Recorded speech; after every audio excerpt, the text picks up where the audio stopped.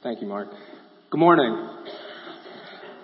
If you're visiting with us this morning, I'm Zach. I guess I already made myself known.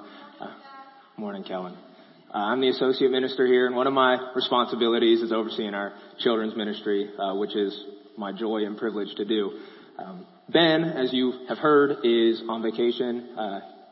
He and Olivia and the boys are in the land of the mouse, and they will be there through next Sunday. So these next 2 weeks, I'll be preaching, and Ben will be back for Palm Sunday and Easter Sunday. But thank you for being here. It's my honor and privilege to teach God's Word, to bring God's Word to bear on our lives as a congregation, as a group of people united to follow Jesus. All that being said, before I go any further this morning, I'd like to pray for our time together. Dear Heavenly Father, thank you for this morning. Lord, it can be easy to be bitter, maybe not towards you, but we look outside and it's the end of March and April is knocking on the door and we're getting pelted by hail and snow and all of these nasty things that we thought we left behind us in February. But God, thank you for the seasons and just the beauty that we can see in the way the world works and how nature moves, and that this is our Father's world and all of those things. Lord, I pray for this particular group of people who are here this morning. Lord, we know we have lots of families and friends and loved ones traveling for spring break with different students and schools being off this week. Lord, we just pray that you would protect them wherever they go.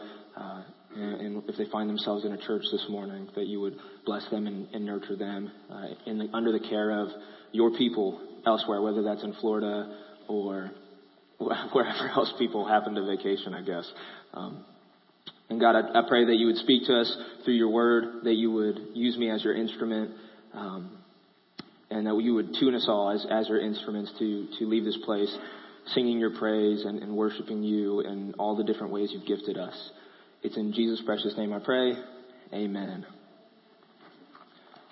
Well, in 1996, a man by the name of Garry Kasparov played and defeated a computer in a 6-game match of chess. You may be familiar with the story. It was covered, but it was also 23 years ago. But Kasparov was considered and still is considered by many to be the greatest chess player of all time. And he won that match with a score of 4-2. The match was conducted in part as an attempt to demonstrate the increasing power of computers. Again, this was 1996. And for Kasparov, the match was an opportunity for him to demonstrate his own brilliance, his own mastery of chess, and frankly, the unmatchable brilliance of the human mind itself. And it's my understanding that the way chess players get smarter and better is by studying hundreds, if not thousands, of possible move combinations, positions. There are chess books that you can buy and read that offer diagrams and explanations for these moves and positions and strategies. And I've heard that as you get to higher levels of chess, the winners are the ones who have studied, frankly, the most and can therefore recall more combinations and positions and possibilities than their opponents. Which is why, when Kasparov accepted an invitation for a rematch a year later in 1997, he lost. The computer, known as Deep Blue, was able to compute some 200 million moves per second and could potentially see the game up to 40 moves in advance. As it turns out, according to Google, I'm not a chess player, but according to Google, an average chess game is about 40 moves. So hypothetically, this supercomputer could see a game from beginning to end. Kasparov put up a valiant effort. He even won some of the games, but he was ultimately defeated. And today, there's absolutely no contest between the world's best chess-playing computer and the world's best chess-playing humans. In fact, this morning, you might have just been reminded that there was once a time when humans were actually better than computers at chess. The computer has access to millions and millions of moves, and so it always knows which move will most likely lead to winning. Now, of course, a computer with this much power would be no good without the information to process. It needs that information in the first place. So somewhere along the way, the information was dumped into this computer, was added, entered in, to be sorted and explored later when the relevant situation called for it. Now, whether computers have changed how we think or we made computers to reflect a part of our own nature, this practice of dumping information into our heads takes place with us as well. While we might not be able to process 200 million possibilities per second, we still believe that given the right information, we will make the right move.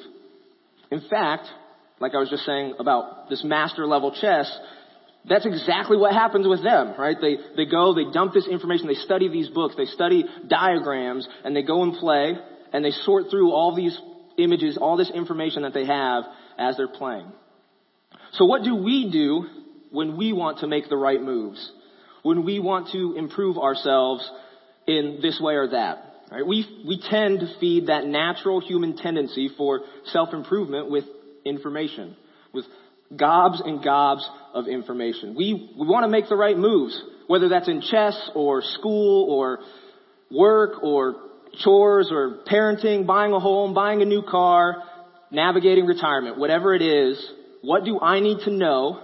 What do I need to learn to do this thing correctly? So we search Google. We search YouTube. We may even read a book. And thinking through it all, we're processing it, working to convince ourselves of whatever makes the most sense. And this works really well for plenty of things. We gather information, we make a well-informed decision, and things go well for us. But there are situations where more information just doesn't seem to help. For example, we know we should eat better, but we keep finding ourselves at the drive-thru. Or we know we need to handle our money better, and somehow we keep making unplanned purchases at Target or on Amazon that don't really fit into our budgets anywhere. We know what we're doing, but we can't stop. So we search Google, we search YouTube for tips and tricks and hacks to fix our problem. We do all these things, rinse, wash, rinse, repeat. Right? And that's how it works a lot of times in our Christian lives. We've been called to follow Jesus, and so we begin to gather information on what that looks like. We understand that if we are going to follow Jesus, we need to know where he's been and where he's going. So we listen to sermons. We read Christian books. We listen to Christian radio. Some of us even attend small groups where we talk about Christian ideas and doctrines. And then we go to work and we speak rudely with our coworker or about our coworker who's really made a mess of things, even though we know that the Bible tells us that our speech should be filled with grace. That's Colossians 4:6. And we're only supposed to say what's good for building others up. That's Ephesians 4:29. Then we get home and we get upset. And frankly, I'm talking about myself on this one. We lose our patience because we feel underappreciated, knowing that the Bible demands humility and considering others above ourselves. Philippians 2:3. Like I said, I know that one all too well. So just a quick look at reality uncovers that we aren't what we think. In fact, what we think or what we do often directly contradicts what we think. And since we're being honest, I'm being honest at least, we're probably not even thinking when we do a lot of things. If you wake up first thing in the morning and you look at your phone, you're probably not thinking about looking at your phone. It's just habit. When Christian living is approached as merely a mental exercise, when we think Christianity is just a mental exercise, we are setting ourselves up for pain and discouragement. When Christian living is approached like Deep Blue playing chess, just pouring information into our minds so that when the time is right, we can sort through our options and make the right, reasonable, logical choice, you're going to run up against an invisible wall. It's a wall separating what you know from what you do, because you're not a computer. And this wall shows up in several places in the scripture. But this morning, I'm going to turn our attention to Psalm 119. So if you have a Bible, turn with me to Psalm 119. If you do not have a Bible, there should be a Bible under one of the seats in front of you that you could take home if you were so inclined. Unfortunately, we don't have time to read this psalm in its entirety together this morning. I did earlier this week just to see how long it would take to see if I could, and it took 11 minutes reading out loud, which is a lot of time in a 30-ish minute sermon, so it's not happening. The psalm is 22 stanzas. That's one stanza for every letter of the Hebrew alphabet, and a stanza is a paragraph for poetry. So there you have it. Each stanza, in fact, your Bible might label them as Aleph, Beth, Gimel, Daleth, so on and so forth. That is the corresponding Hebrew letter. And each stanza has exactly 8 verses. So all 22 stanzas have exactly 8 verses. And all 8 of those verses start with that particular letter of the Hebrew alphabet. So the first 8 verses start with the letter Aleph, which is similar to an A for us, and so on and so forth down through the alphabet. So you multiply that 22 by 8, you end up with 176 verses. And in these 176 verses, we read of God's law, God's testimonies, His ways, His precepts, His statutes, commandments, promises, His word, His appointment, and His rules. All these things related to God's word and God's law. Out of these 176 verses, only 6 of them don't obviously mention God's word. Instead, those 6 verses contain words like judge, faithfulness, judgments, justice, and pledge. All of which, if you take a little bit of time to think about it, pretty straightforwardly relate to God's word. God's word is the foundation of justice. God's word is the outworking of His faithfulness. And God's word is the way He makes promises to us. This is why Psalm 119 has been compared to a kaleidoscope. Using one topic, a list of several words, and the organization of the Hebrew alphabet, the psalmist, who we traditionally understand to be King David, crafted 176 lines of a song proclaiming the richness and glory of God's word. So we're going to turn our attention this morning briefly to verses 1 through 8, and then we'll jump ahead just to get an idea, because like I said, we cannot read this psalm in its entirety this morning. So starting in verse 1, Psalm 119, verse 1, it says, "Blessed are those whose way is blameless, who walk in the law of the Lord. Blessed are those who keep His testimonies, who seek Him with their whole heart, who also do no wrong, but walk in His ways. You have commanded your precepts to be kept diligently. Oh, that my ways may be steadfast in keeping your statutes. Then I shall not be put to shame, having my eyes fixed on all your commandments. I will praise you with an upright heart when I learn your righteous rules. I will keep your statutes. Do not utterly forsake me." It's important to note that in these verses, blessed doesn't mean favored, as in God gives favors to those who walk in His ways. If you were here the past 4 weeks, any of the past 4 weeks, or you know anything about the story of Job, then you heard that this just isn't the case. Skin disease, the death of your children, and rotten friends aren't exactly favorable. And yet we know Job was blameless. He was righteous. He walked in the way of the Lord. And so we have to consider him blessed if we want to maintain the truthfulness of these verses here in Psalm 119. And we can. In certain contexts, blessed all it means is happy or fulfilled or satisfied, and not necessarily favored or privileged. The psalmist, David, isn't saying God will grant you 3 wishes if you follow His law. Instead, he's saying the happy life, the fulfilled life, the satisfying life is found in the ways of the Lord. The word of the Lord is good. It shows how to achieve that, how to achieve that satisfying, fulfilling life. But it's worth noticing, it's worth pointing out that these verses make it plain that it's not enough to know God's law. It's not a matter of knowing God's law. You have to keep it.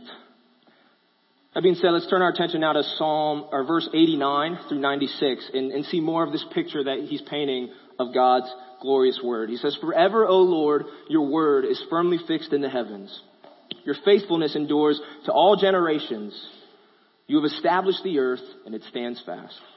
By your appointment they stand this day, for all things are your servants. If your law had not been my delight, I would have perished in my affliction. I will never forget your precepts, for by them you have given me life. I am yours, save me, for I have sought your precepts. The wicked lie in wait to destroy me, but I consider your testimonies. I have seen a limit to all perfection, but your commandment is exceedingly broad. Looking at this stanza, we would joyfully agree with and affirm what the psalmist is saying, that what King David is saying, that God's word doesn't change and it doesn't fail. It's permanent. What works now will work tomorrow because everything is under the rule and authority of God. And while other good things have their limits, the word of God is infinite. It covers everything. And throughout these 176 verses, right, we've just looked at 16 of them, David is singing his praises of God's law. He calls it a source of life, a source of strength, a source of wisdom, a very well-known verse. It is a lamp to his feet and a light to his path. So as David is praising God's word, he asks for things like understanding. He asks God to teach him so that he may learn God's rules and meditate on them. He remembers the Lord and does not forget his statute. All of those activities, understanding, teaching, learning, meditating, remembering, forgetting, those are all words related to our minds, to processing information, thinking through things. And these are just the things that we are looking for when we want to stop some undesirable, some sinful behavior. What does God's word say on contentment or pride or gossip or anger or alcohol or lust or work ethic? We open our Bibles and we cry out, help me understand God. And in those times of searching, in those times of crying out for help, we are following right in the footsteps of King David, a man after God's own heart. We absolutely need to know what God has taught, what God has required if we're going to seek him, if we're going to walk in his paths. But then, having learned, discovered, understood God's laws, we might find ourselves running back into that invisible wall. The wall that stands between what we know and what we do. And it needs to come down. David ran into that wall in his own life, most notably in his sins against Uriah and Bathsheba. And surely he committed other sins throughout his life where the God he knew and the law he knew were pushed to the back of his mind. That being said, we can be confident that David did not always struggle with committing to what he knew to be true. There are more than a few examples in Psalm 119 of the kinds of actions that David took in response to the commandments of God. And yes, we are going to go through all 176 verses, and I pulled out examples of him doing things, so I'm going to rattle them off.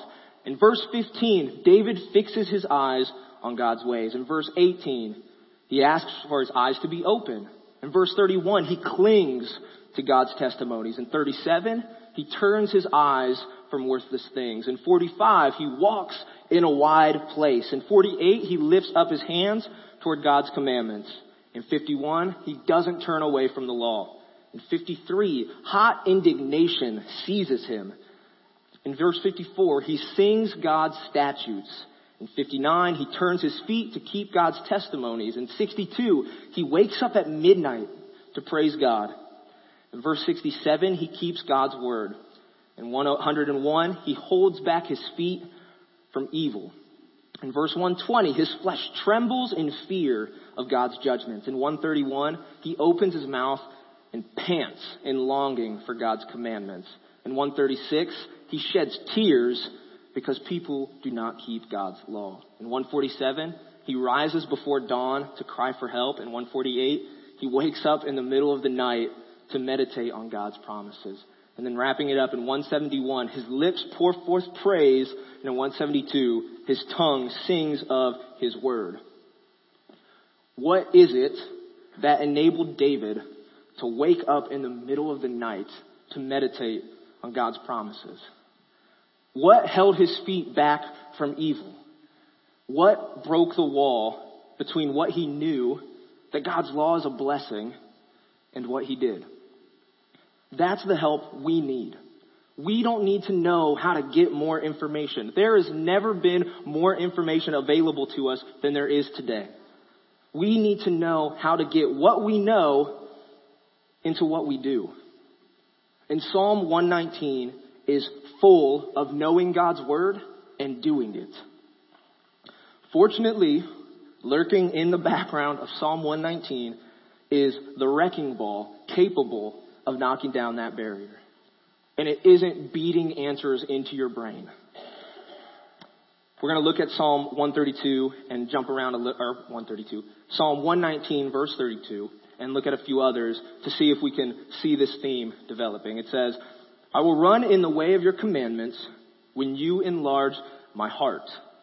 Verse 10 and 11, with my whole heart I seek you. Let me not wander from your commandments.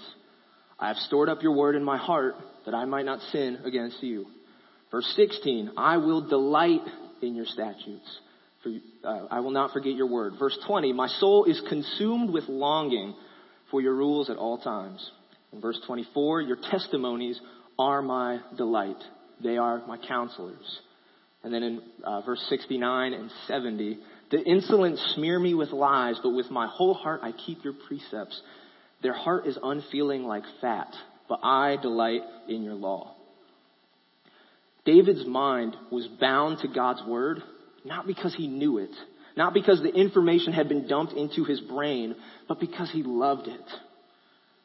David's heart was consumed by God's law. He delighted in it. He saw it with his whole heart. The wrecking ball that tears down the wall between what you know and what you do is simply what you love. You do what you love. And this is why sin is so terrible. The problem isn't that you don't know the right thing. The problem is that you love the wrong thing.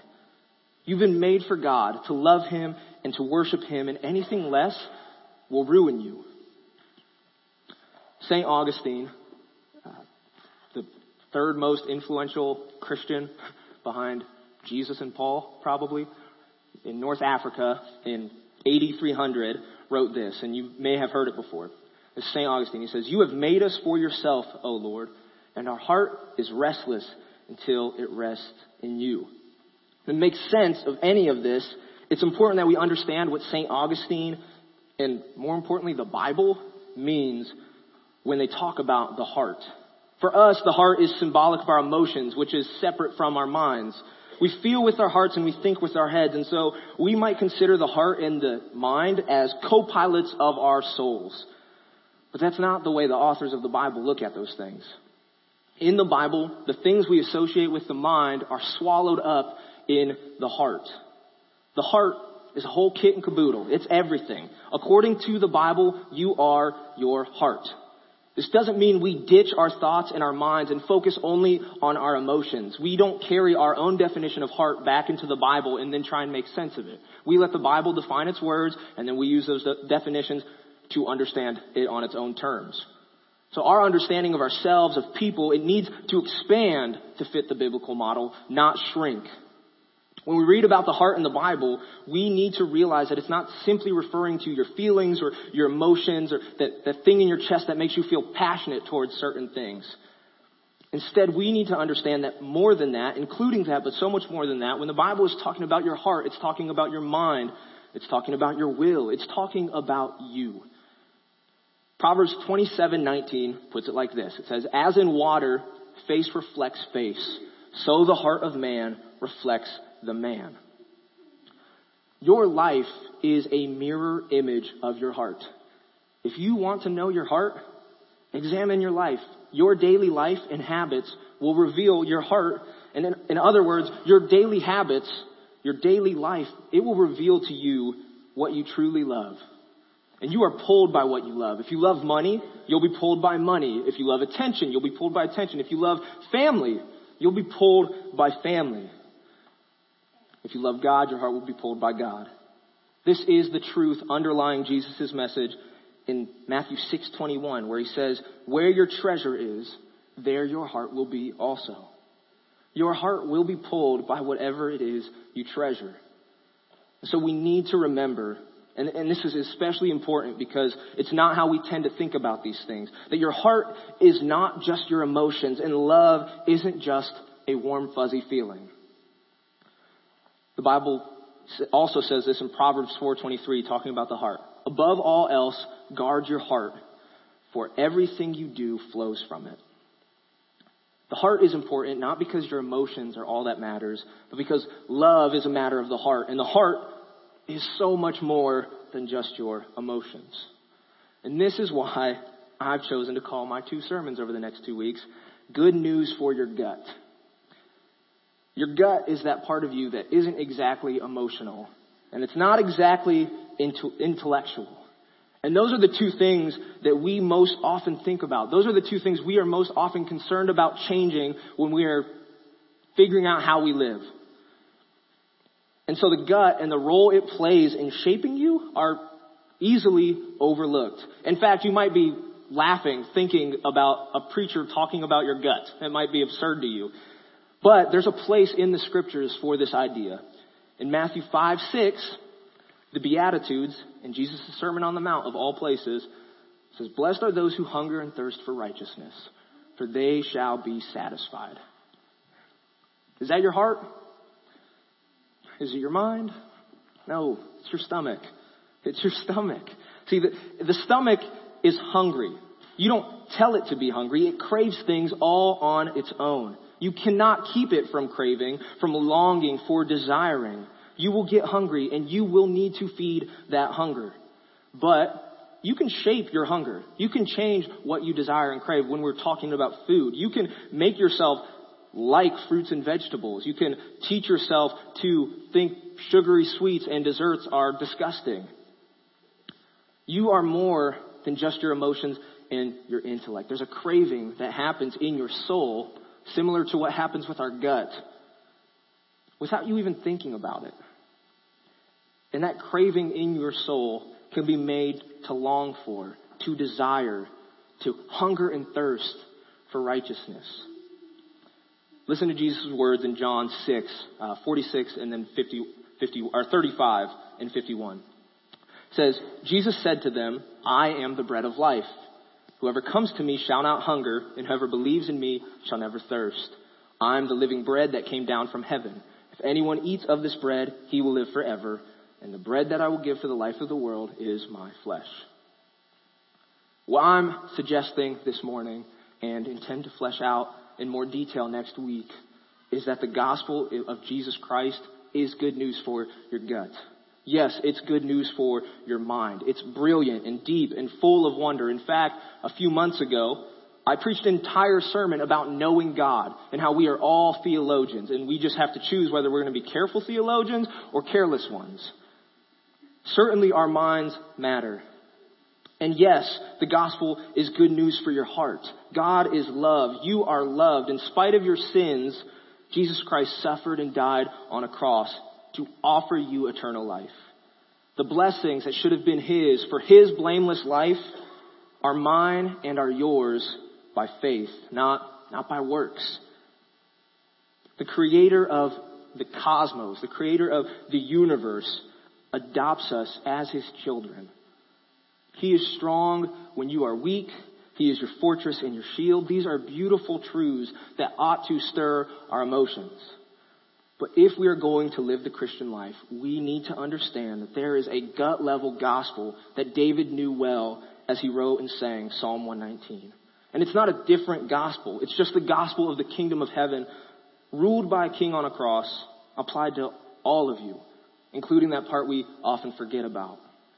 It begins with believing, along with Jesus, that this is my Father's world, that everything serves him, that God can use and is using everything in your life, not just formal teaching, not just Christian radio or books or Sunday sermons, to make you more like Christ. That God's word has something for your whole being, your whole person, your whole heart, which includes your heart, your mind, and your gut. That part of God's plan for your sanctification, for making you more like him, is to train your gut to hunger and thirst for him. These aren't thoughts you think. They aren't emotions you feel. But they are absolutely a part of you. A part of what the Bible would call your heart.